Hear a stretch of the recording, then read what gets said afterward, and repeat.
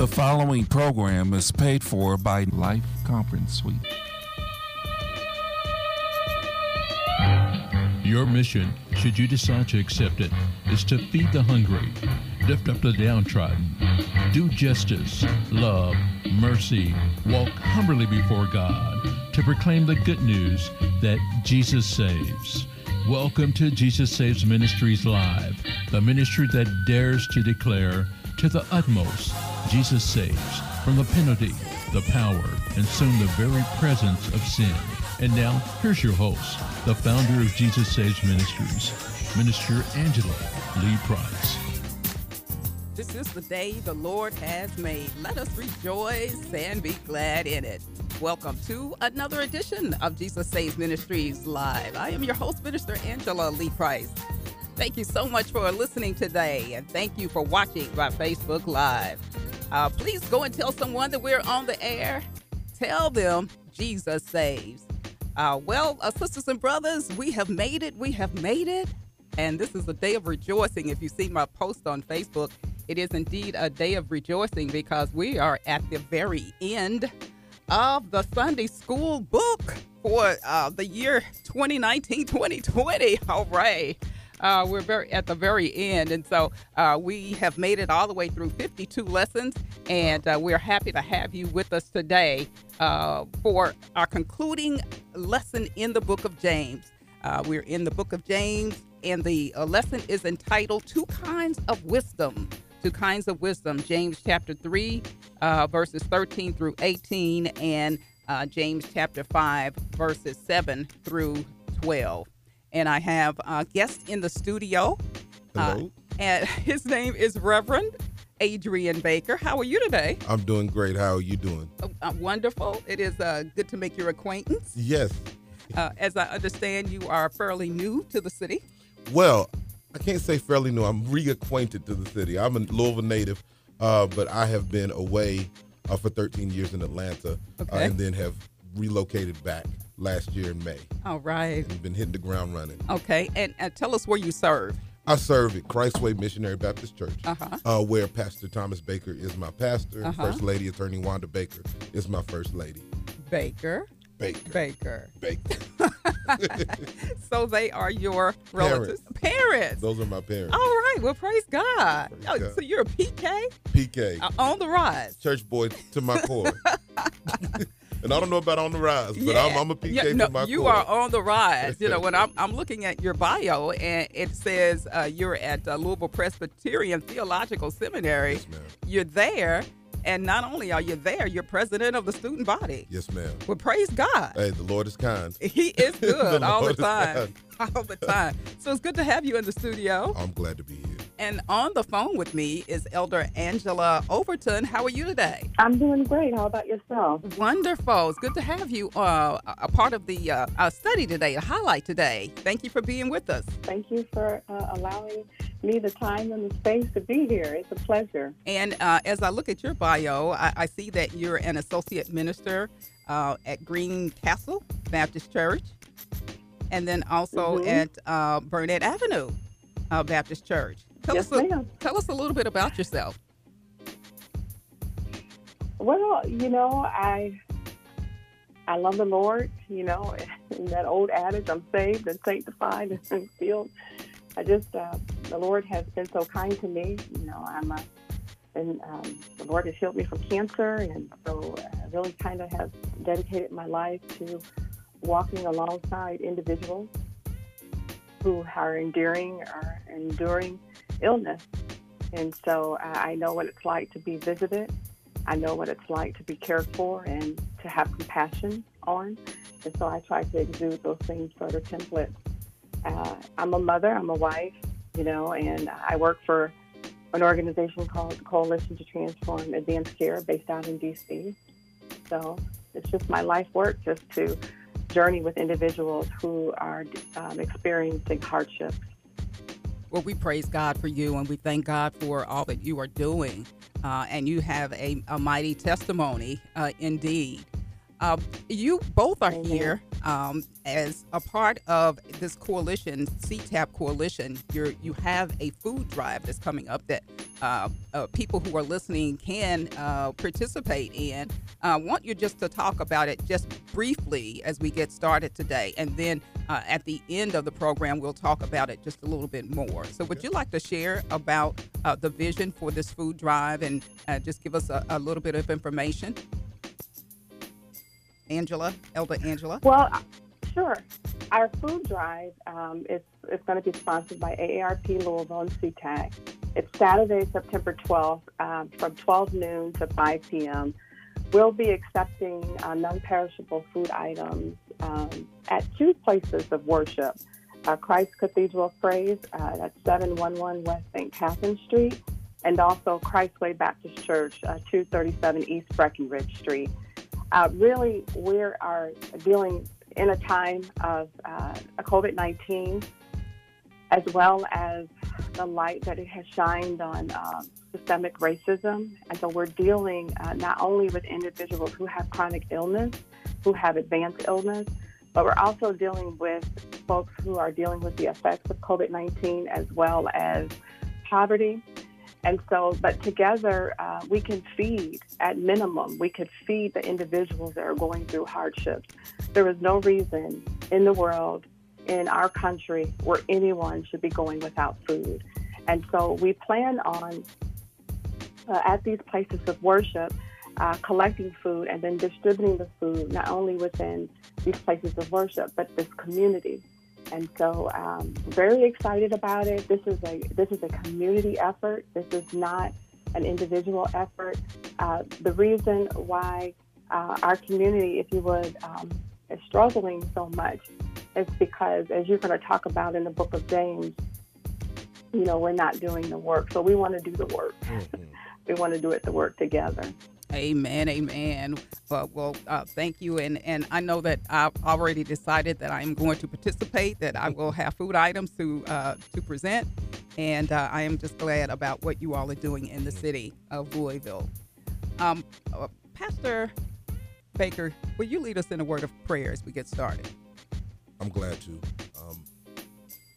Father God, we come saying thank you for being so good to us. We say thank you for fellowshipping with us, being here, meeting us here today. We ask you to bless this place, bless this platform, bless this speaker, bless this woman of God.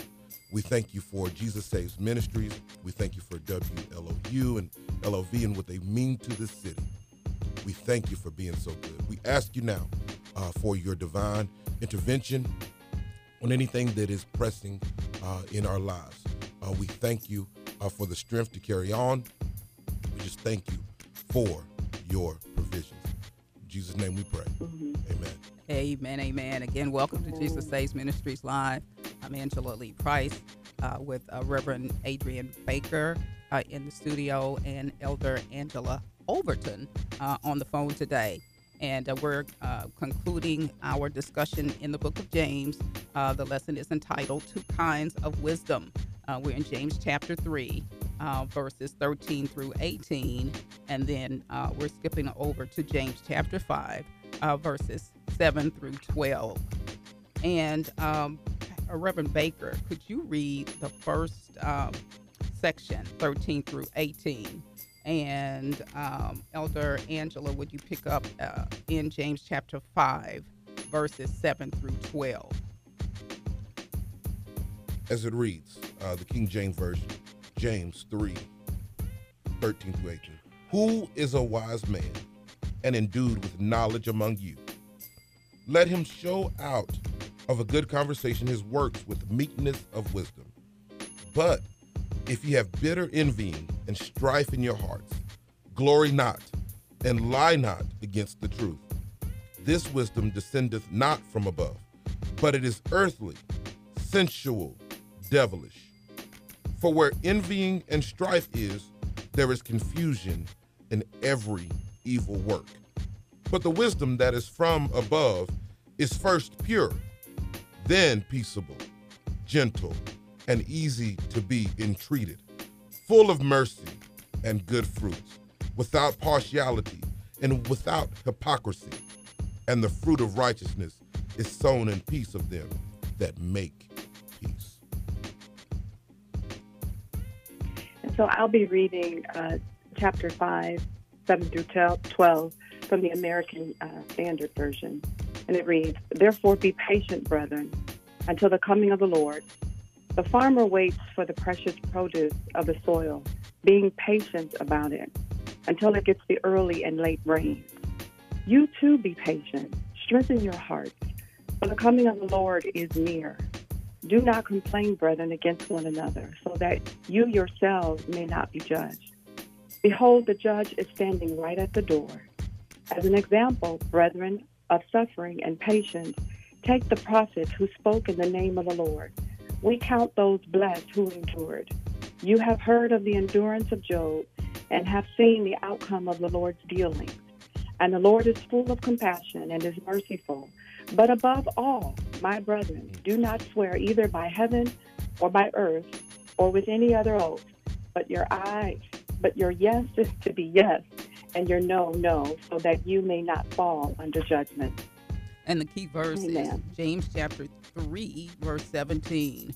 "The wisdom that is from above is first pure, then peaceable, gentle, and easy to be entreated, full of mercy and good fruits, without partiality and without hypocrisy."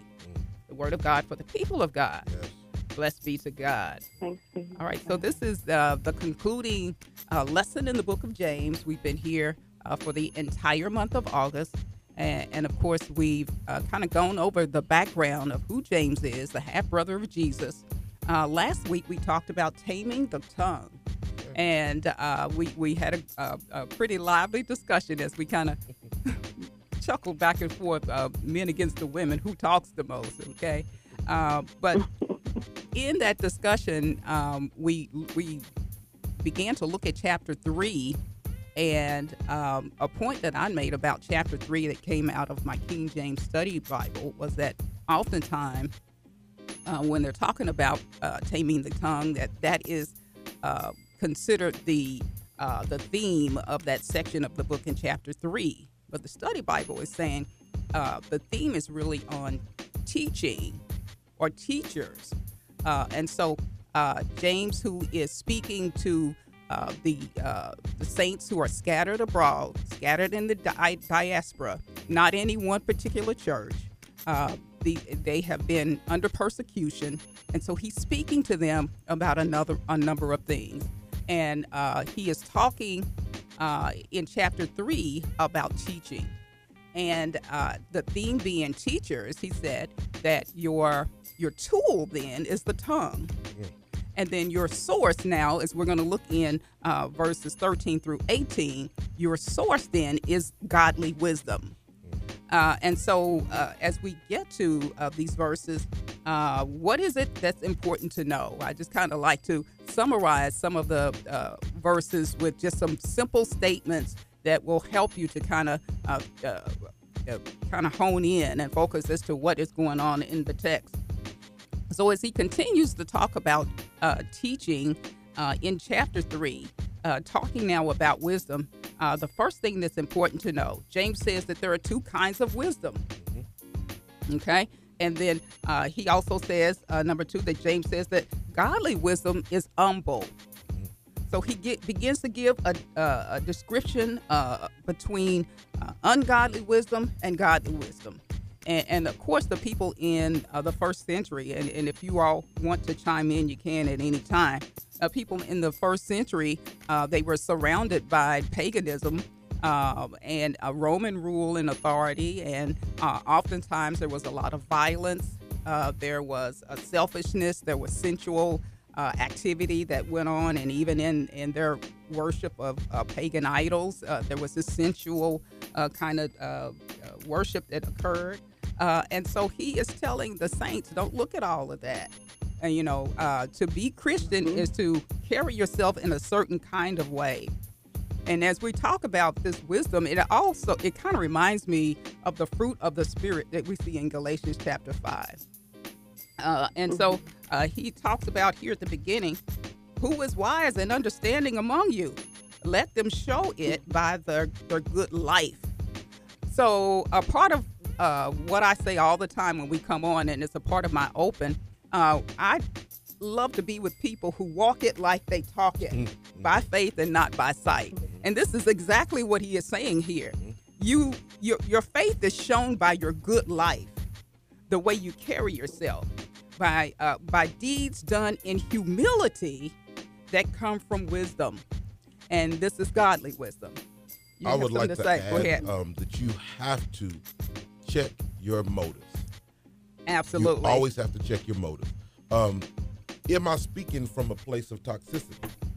Or am I speaking from a place of reconciliation, yes. of bringing the brothers together, the brother and the sister and the siblings? Am I speaking from that place?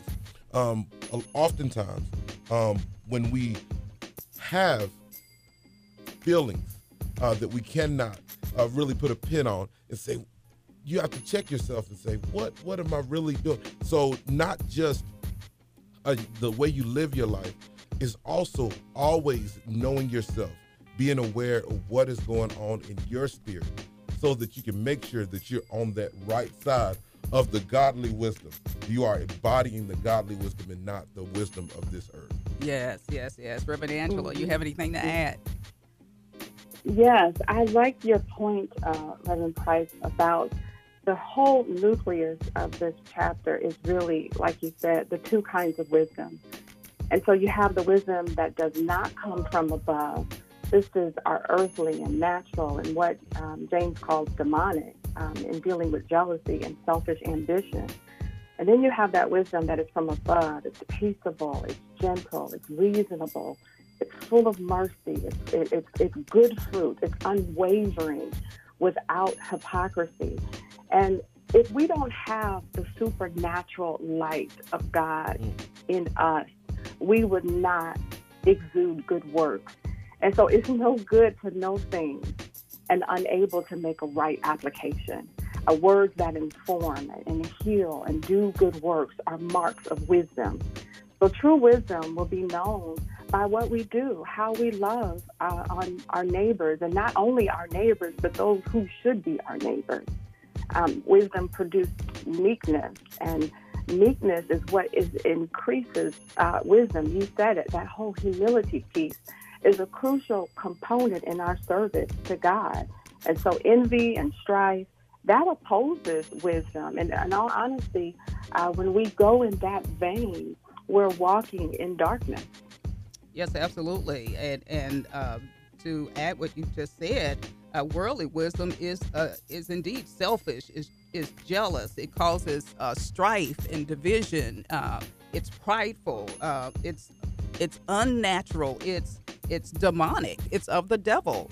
And so it causes disorder. So if sometimes you're in an atmosphere, you want to know why there's always bickering and confusion going on, then we got to look internally somewhere. There's pride and there's selfishness and there's envy and jealousy that's happening within the heart.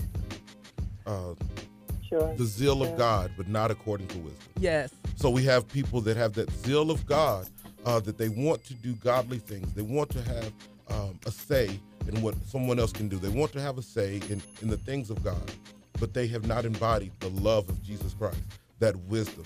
And when I talk about wisdom, I talk about wisdom, the Sophia, the Logos, God with us that dwelt among us. Yes. And a lot of people, they have that zeal of God. They want something religious, but they do not. They have not embodied the love of Jesus Christ. And that's why James says at the beginning of chapter 3 that not many of us should desire to be teachers. So we're talking specifically about teachers, but there is application to all believers everywhere. So not many of us should desire to be out front to be teachers. Again, it goes back to motive. Why? Do you want to do this? Do you want to be seen? Is this what it's about? Is it about the status symbol of it all, to be a teacher? So not many of us should want to be teachers, because to be a teacher is to exhibit, you've got to be the example of what it is you're teaching. And so you need to exhibit a godly wisdom. And the penalties for letting or helping a brother stumble or a sister stumble as a teacher is severe. Absolutely. There's lives on the line. It is critical. So we have to be steadfast. We have to be rightly dividing the word of truth. And if we are not, then why even go? Yes, absolutely, absolutely. Let's go ahead. I'm sorry. Go ahead. I just want to jump in here. Just piggybacking off of Reverend Baker, teachers are going to encourage stricter judgment. It says that in the opening verse. And I just want to also say we have to be careful as teachers not to be living in envy or a contentious behavior, because that stirs up confusion. And you are liable to provoke and hurry evil words. And so one sin begets another. So if our example, if our work as teachers stirs up strife and confusion, that we are really operating on the side of the evil one. Amen, amen. You said a mouthful there, right? Because the devil does have his teachers. Yeah, he does indeed. Yeah. He has his teachers. Yes, he does. Let's move over to James chapter 5, verses 7 through 12. Our time tends to get away from us quickly. In chapter 5, to me, I believe it's important to really take a look at the verses before we get to verse 7, because those verses there kind of puts this, what he is saying here, in context. Right, because he talks here at the beginning in chapter 5, beginning at verses 1 through 6. He is talking about the rich landlords, unbelievers who are abusing the poor who work for them, the Jews who work for them. And so he makes a warning to them. So he warns them about the grievous things that they are doing. And so just in verses 1 through 6, and I'm kind of summarizing there, he talks about the rich. They hoard their wealth, and they fail to pay their workers their wages, and they live in luxury and self-indulgence, and they condemn and murder innocent men who have not done anything to them. So this is kind of a description, and he's giving them a warning that God hears and he sees the cries of his people for justice. Yes. And so he's warning the rich about the things that they're not doing, the injustice that they're entreating upon the poor in their midst and who work for them. We've got to highlight the third verse and that fourth verse. Your gold and silver is cankered, and the rust of them shall be a witness against you, and you shall eat your flesh as if it were fire. You have heaped treasure together for the last days. Behold, the hire of the laborers who have reaped down your fields. My people, which is of you, kept back by fraud, crieth, and the cries of them which have reaped are entered into the ears of the Lord of the Sabbath. Amen. For us today, that's so important for us to know that so many people and I'm sorry, I'm talking about the African American community. We have built this country.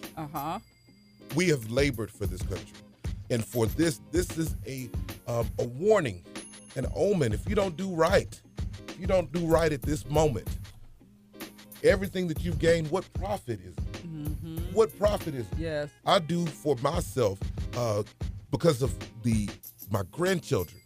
I want to make sure that when I answer those questions, what did you do, Granddaddy? And then when I get to those pearly gates, when I have to give an account, some people think they don't have to give an account. When I have to give an account, I want to be found worthy. And in reading these passages, and again, they're not a part of the printed text, but in reading these passages, it makes me think about what is going on right now. Yes. How the NBA and how the sports associations have decided that they're going to protest. They're not going to play their games. And we know that there's millions of dollars that are on the line every day that they don't play. But nevertheless, to see them step up, it just, I read this and it just kind of sent chills through my body. when you deny financial gain to being in the will of Christ, it's a beautiful thing. Yes. And I honor those brothers and sisters that are doing that. Amen. Reverend Angela, you have anything to add? Yes, you spoke, and both of you are speaking to it, is that God is a liberating God. Whoa. When you walk through the corridors of the Bible, our Jesus, our God, throughout the Hebrew text, throughout the New Testament, has always came to see about the ones who were oppressed. And so it is as even our responsibility to look at after the nature and the characterization of God and Jesus, right? The Holy Spirit. How do we respond to injustice? How do we respond when things around us are going wrong? And so even earlier, James mentions, therefore, to one who knows the right thing to do and does not do it, to him it is sin. So even our silence is on the side of not being wise. It is not a characteristic of God. And so even, and Martin Luther King talks this to the moderate. He said that he was more concerned of the individual that said nothing versus the KKK. And that says a lot. And so we in our communities, we have to say, if God is for a justice that is loving and compassionate and sincere, why aren't we? Yes, ma'am. Why aren't we? But as I look at this text in chapter 5, and I'm so glad that this whole section 1 through 6 is here, because it makes me just appreciate James even more. Yes. Because to come behind it and say, now James wants his believers to be focused. He wants them to be patient in the face of suffering. And and we have there's even a question that's coming now. This somebody has put in a question, and it says, is it a sin to be impatient concerning godly wisdom if things are not going your way? So is it a sin to be impatient concerning godly wisdom? And right here, he's telling the saints to be patient in suffering. So James wants the believers to be faithful, and he wants them to be patient in suffering. And so in these verses, and I'm coming to answer this question, you all can chime in on this question. He's saying, look at the example of the prophets and of Job, who persevered in suffering. So many people today can say, okay, we just need to be patient concerning the whole issue of police brutality. Okay, go ahead. I want to say that being patient doesn't mean that you have to be passive. Oh. Let me say that again. Being patient doesn't mean that you have to be passive.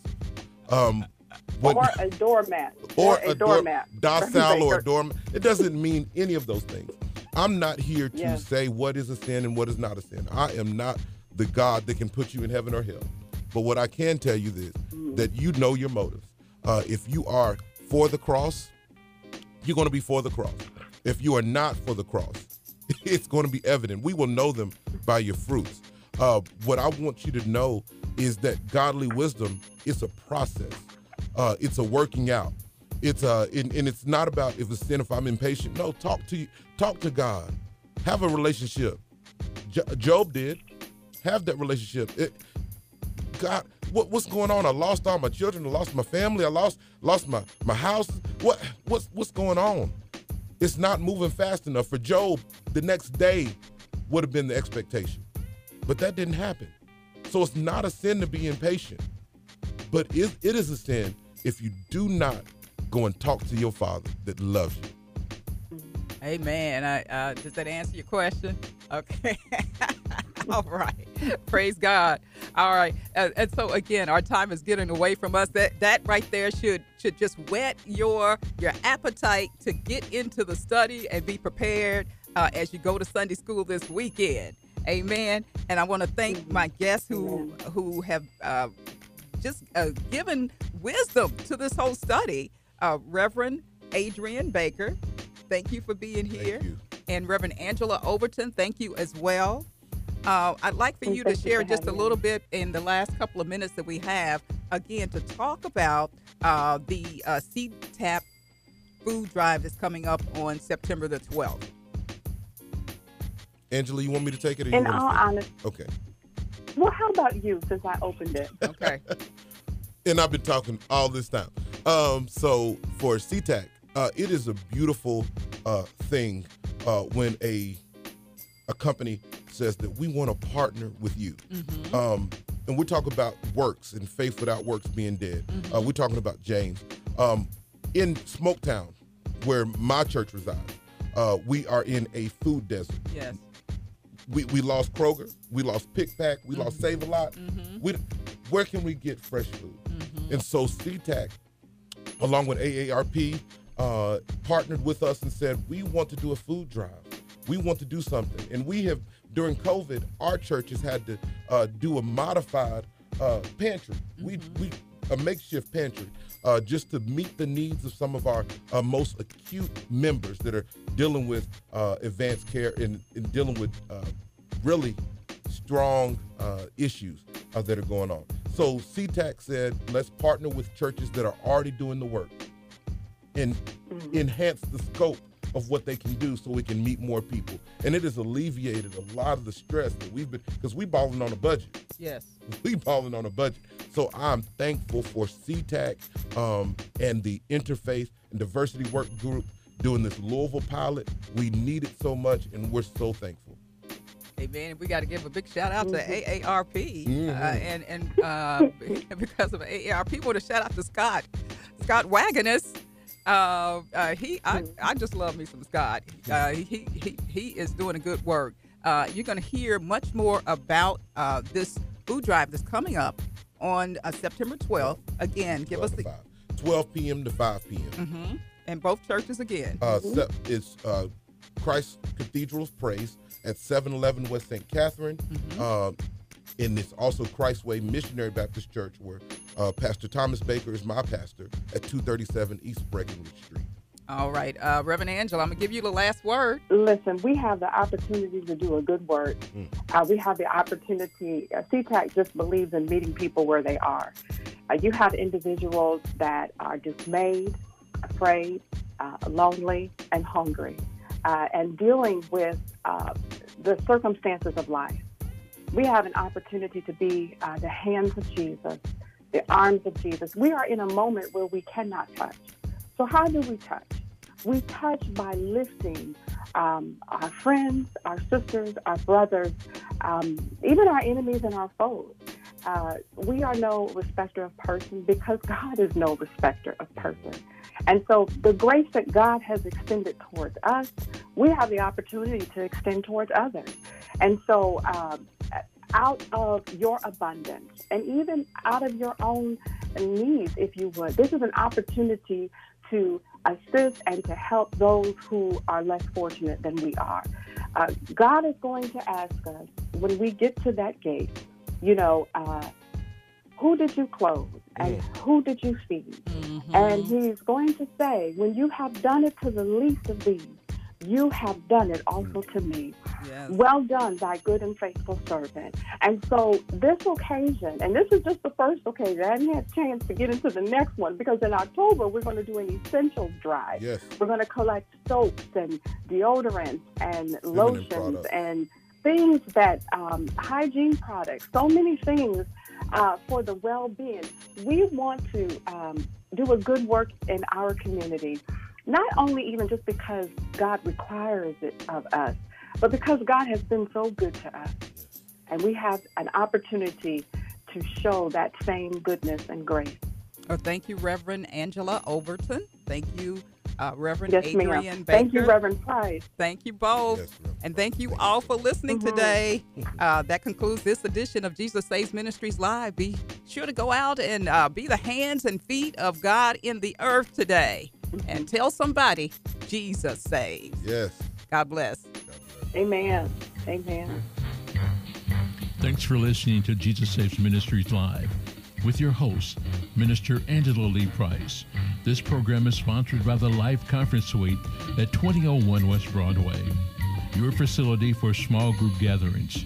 To book our facility, go to our Facebook page at the Life Conference Suite. To invite Minister Angela to speak at your event or to reach her guests, email at jesussaves838@gmail.com or by phone at 502-415-1001. Feel free to join Jesus Saves Group on Facebook at Jesus Saves Ministries, LOU. Find us on Twitter and Instagram at Jesus Saves 838. Until next week, keep sharing saving grace of Jesus Christ. Tell somebody, to the utmost, Jesus saves.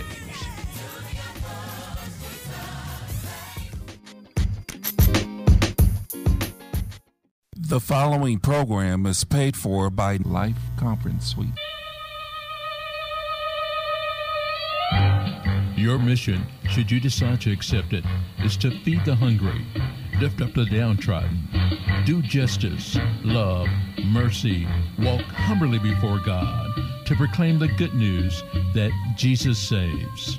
Welcome to Jesus Saves Ministries Live, the ministry that dares to declare to the utmost, Jesus saves, from the penalty, the power, and soon the very presence of sin. And now, here's your host, the founder of Jesus Saves Ministries, Minister Angela Lee Price. This is the day the Lord has made. Let us rejoice and be glad in it. Welcome to another edition of Jesus Saves Ministries Live. I am your host, Minister Angela Lee Price. I'm so glad that you are listening today. Be sure to text someone, call someone, and tell them that we are on the air. Tell them Jesus saves. Sisters and brothers, it is a beautiful day today. The Lord is shining in our hearts. Yeah, it's a little gloomy on the outside. Yeah, it is rainy, but God is good. We're so glad that you're here today. We are starting a brand new season of Sunday school lessons, and we hope that you have you've purchased your books. I am looking at the Precepts for Living. I just purchased my Precepts for Living, and actually this is the 50th year for of Black excellence through Precepts for Living commentary through Urban Ministries Incorporated. And so we hope and pray that you will consider sponsoring or purchasing from UMI, because they've been around for 50 years and they are Black owned, and we're happy about that. Amen. Amen. I've got a stack of Precepts for Living books from over the years, and I almost got an encyclopedia set of them. So I do, and I have supported UMI over the years, even though last year was an anomaly. I used the standard lesson commentaries, and I've already told the stories about how Lifeway were virtually giving away tons of those books, and so I grabbed them up and tried to share them with as many people as possible. So I hope you were blessed by the standard commentary. That's a good commentary as well. But this year I am in Precepts for Living for the most part. I do tend to jump around. So we're happy that we're starting a new season, a new quarter. We're in the fall quarter this year, and it's going to be all about love. The overarching theme is love one another. That is the theme for this next 13 weeks. And for this first unit of study, issues of love is the theme. So love one another is the theme overall, but for this unit, less issues of love. And we're going to be looking, taking a journey with Joseph. You know Joseph in the Bible, right? Yeah. The issue with Joseph is of sibling rivalry. He was his father's 11th born child, but he was the favorite son of Jacob, right? And his brothers hated him because the father, Jacob, favored him. And so we're going to talk about that. Have you ever experienced sibling rivalry? And my guest today is actually my producer. He's going to chime in. He's been handing us these questions for about the past 3 weeks or so. And so I thought to include him in this very first episode for the new season. How you doing, Vince Grace? How are you? Praise God. I'm doing good. I'm good. I'm blessed. Glad to be here. And I thank you so much for agreeing, because I looked at the text and I said, oh, this is quite a bit of text, and I'm here rolling soda today. So I want to have Vince to read a little bit today. And he is a man of he studied all last year here with us, and he studies at his church. Of course, he is a member of, you want to shout out your church? New Morning Star Baptist Church, where the pastor is Broderick Purvis. All right. And so I do know that they are very adamant about studying Sunday school, and we were talking about getting our books the past few days, and my book just came in the mail last night, and so I'm happy to have that. And also, I did order the Precepts for Living Pastor's Edition sermon outlines, and so I'm kind of checking that out as well. And so I'm just tickled pink about Sunday school and about being able to start this new quarter. And so we're going to be talking about Joseph. We're going to be talking about sibling rivalry. And maybe you have not experienced sibling rivalry, but maybe you've experienced coworker competitiveness. Yeah. Maybe there's been a situation where, say, the boss seemed to favor one person over the other, and that has caused competition. Maybe that's something that you have experienced. How did you handle that? What would be the best way to handle that? These are kind of some of the things that I want you to begin thinking about as we talk about Joseph and the story of Joseph in Genesis chapter 37 today. I'm just thinking, I am the oldest of three, and my brother and I, we are close in age, and I don't think that we were ever competitive or there was any rivalry coming up. Although when my sister, who is 6 years younger than me, when she came and she was born, she and my brother, they used to pick on one another. So I really don't think that was rivalry. It's just that they love to just kind of pick with each other. Sort of like certain people do around here sometimes. They just pick with one another, and then one would say, hey, my sister Jackie would say to me, hey, Angela, Michael's messing with me. And then I have to go tell Michael, stop it. And then he'd say, well, she started it. So we had that kind of thing going on when we were children. But we're going to talk about this issue of sibling rivalry and jealousy, because that's really what's at the core of it all. And then here's another question I want to ask. And feel free to chime in, Vince, if you got anything you want to say. Here's this question. Is jealousy at the root of the violent crime that we're experiencing? Do you think that jealousy is often at the root of the violent crime that we're seeing that's so prevalent not only in our city but just across the America today? I'm just asking that out loud to anybody who wants to give us a call at 571-1240. Jealousy. I think that it can build up, and you can then begin to hate somebody. You can then begin to want to throw them in a pit. Okay. Well, most of the time, the bottom story of it is that the situation can cause for someone being jealous. Then you have envy. You have strife. Yes. And it's like they will go to the utmost to destroy you. Yes. Why people are like that? Why are we like that? That's $1 million question. And it sounds like those spirits, those evil spirits, run in packs. So where you see jealousy, you might see envy or strife, or contention, or these other spirits. But yeah, that's just something to think about as we get into the lesson. I am going to go ahead and open with the word of prayer, and then we're getting into Genesis chapter 37 today. Genesis chapter 37. If you want to open your Bibles or open your Bible apps, we'll be in Genesis chapter 37, verses 2 through 11, and then we're skipping to 23 and 24, and then 28. And after prayer, we'll get into the text, and I'm going to have Vince to assist me in reading today. Let us pray. Heavenly Father, thank you, Lord, for your love. Father, we love because you first loved us.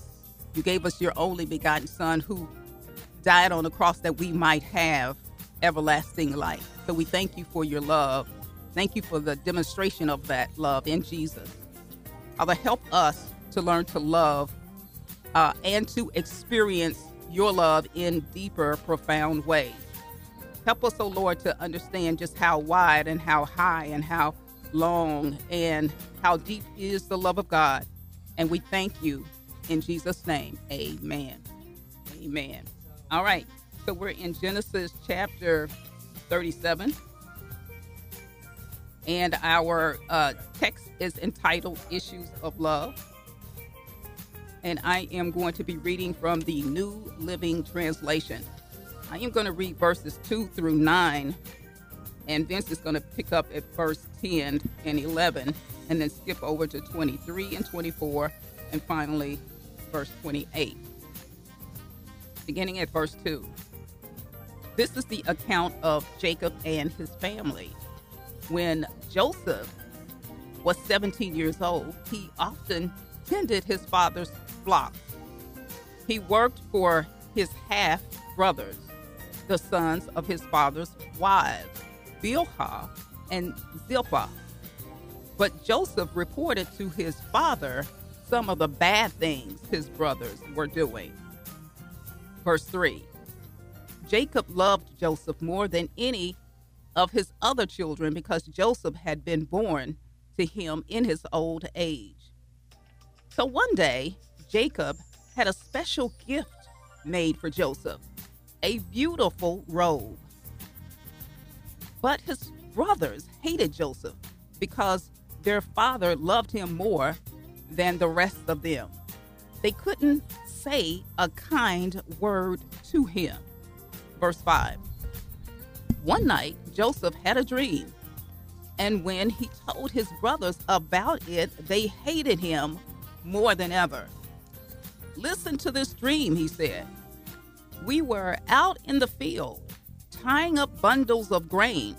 Suddenly, my bundles stood up, and your bundles all gathered around and bowed low before me. Verse 8. His brothers responded, so you think you will be our king, do you? Do you actually think you will reign over us?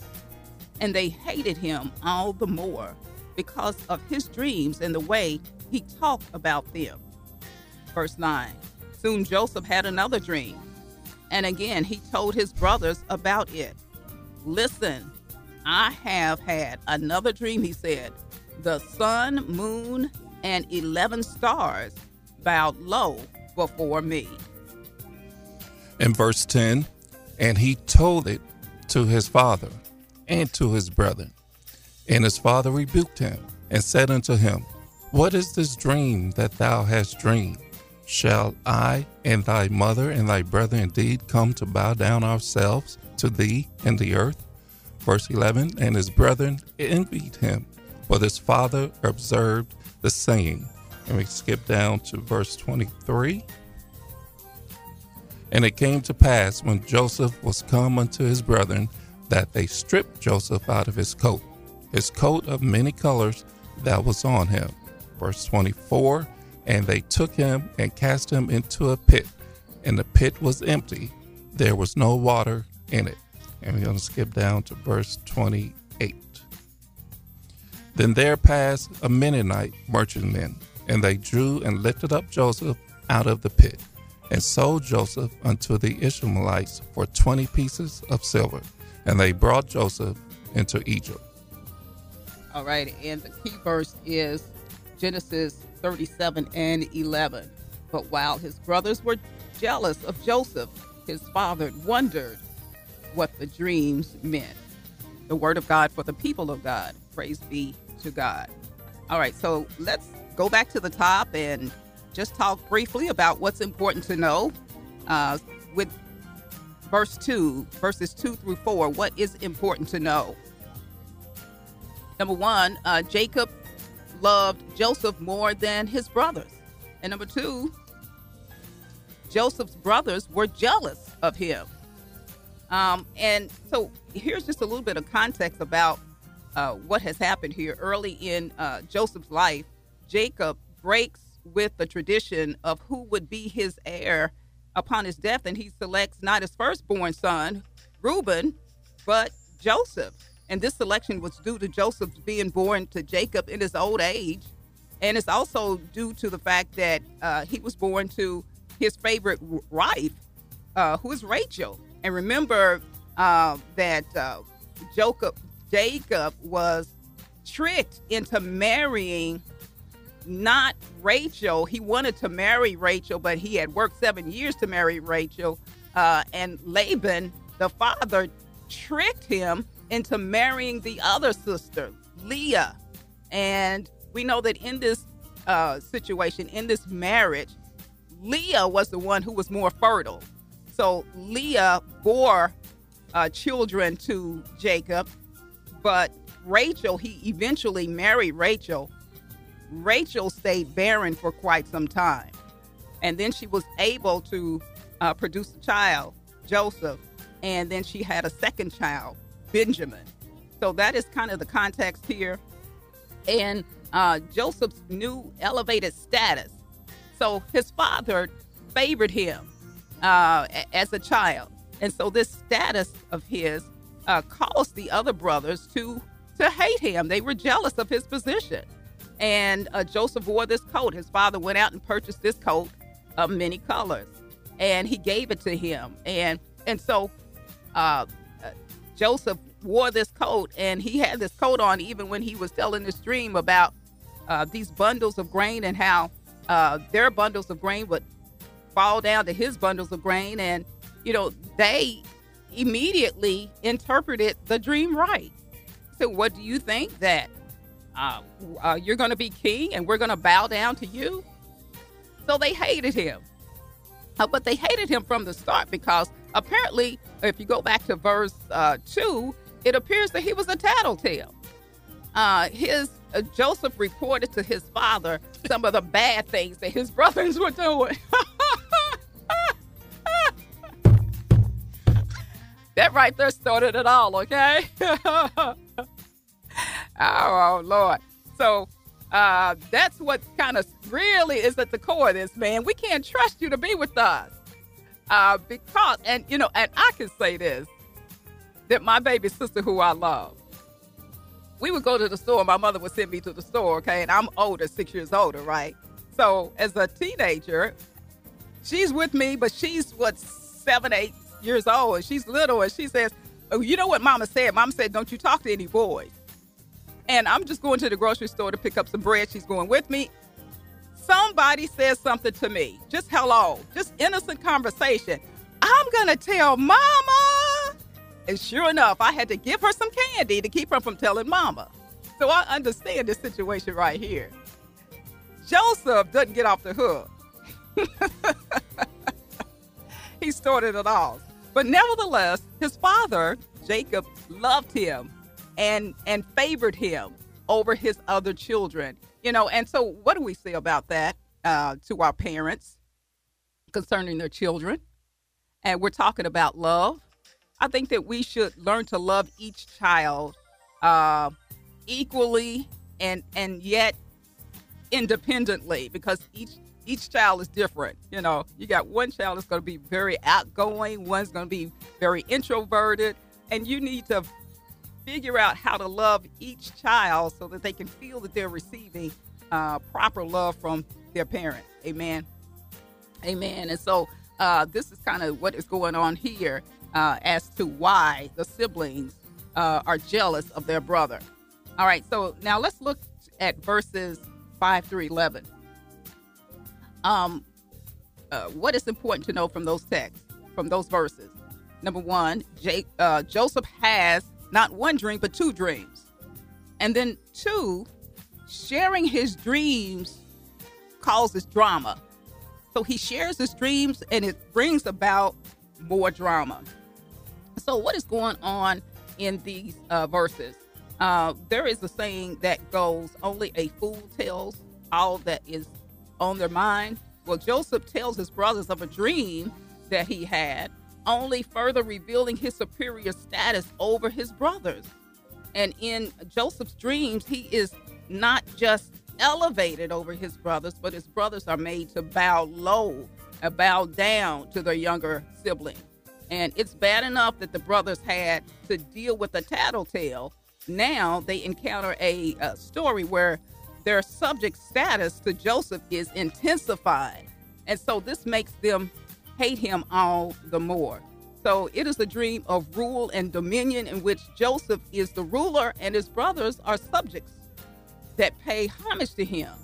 And Joseph's dream reinforces in words what his coat of many colors visually symbolized, that Joseph was a special child and he had a special purpose in his future. It is not only that the words of the dream that angered Joseph's brothers, but also it was the tone in which Joseph shared his dream.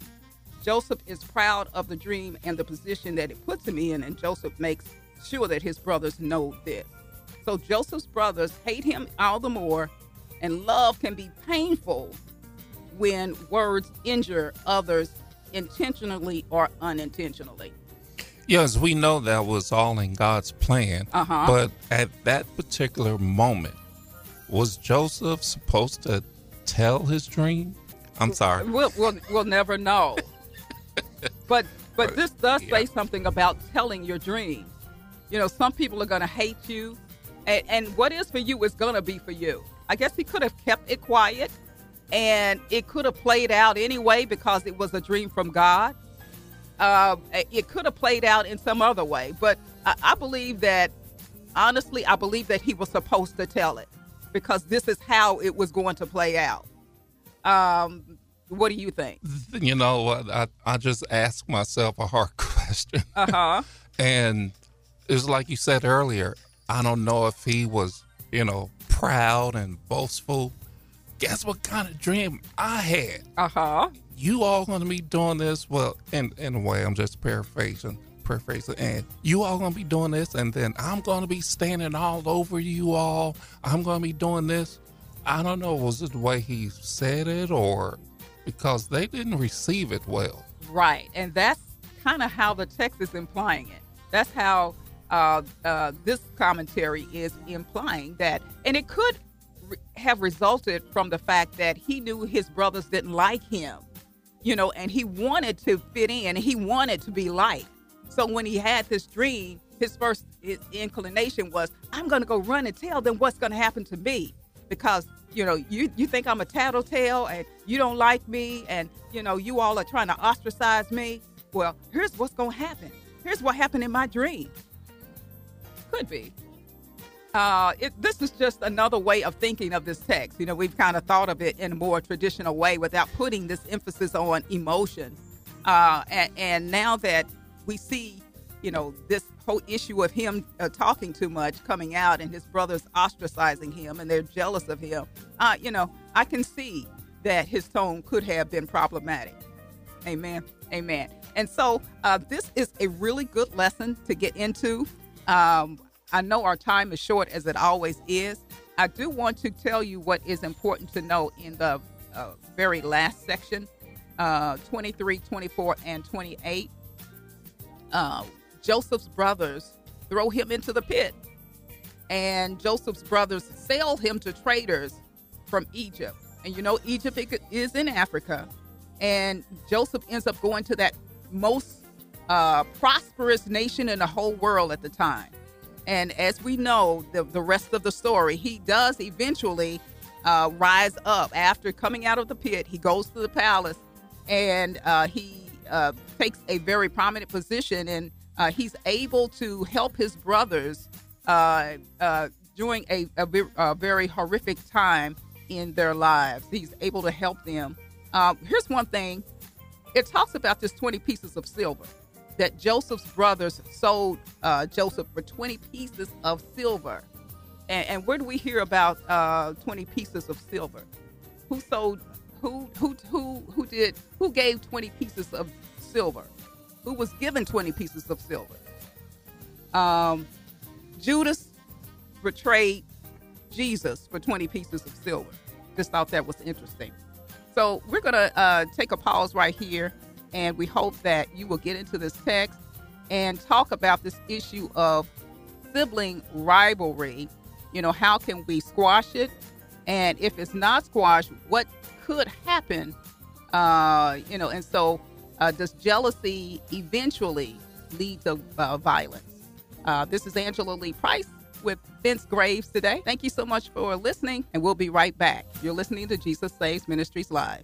Right now, the health and financial security of older Americans are on the line. That's why AARP Kentucky is fighting for your voice to be heard.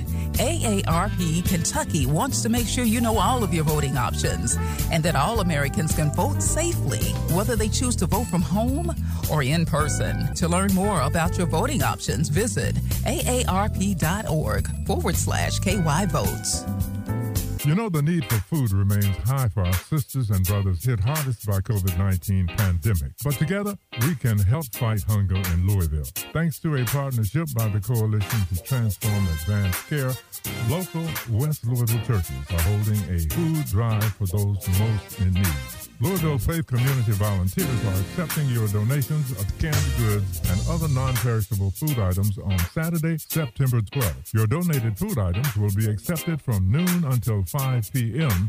at these two locations: Christ Cathedral of Praise on 711 West St. Catherine Street and Christ Way Baptist Church at 237 East Breckenridge Street. Let's help each other by reaching within to reach out on September 12th, beginning at 12 noon. Helping each other during this pandemic is what we do in Louisville.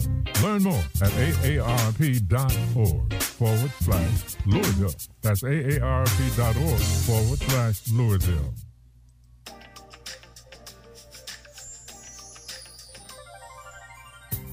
And we're back to Jesus Saves Ministries Live. Thank you so much for listening today. Our very first lesson of the new fall season. And we're just talking a little bit about just jealousy that could turn violent, because it does turn violent in this text. This is exactly what happens in verses 23, 24, and 30, and 28. The brothers, they tear the coat off of Joseph, in a violent rage, and they throw him in a cistern, in a pit.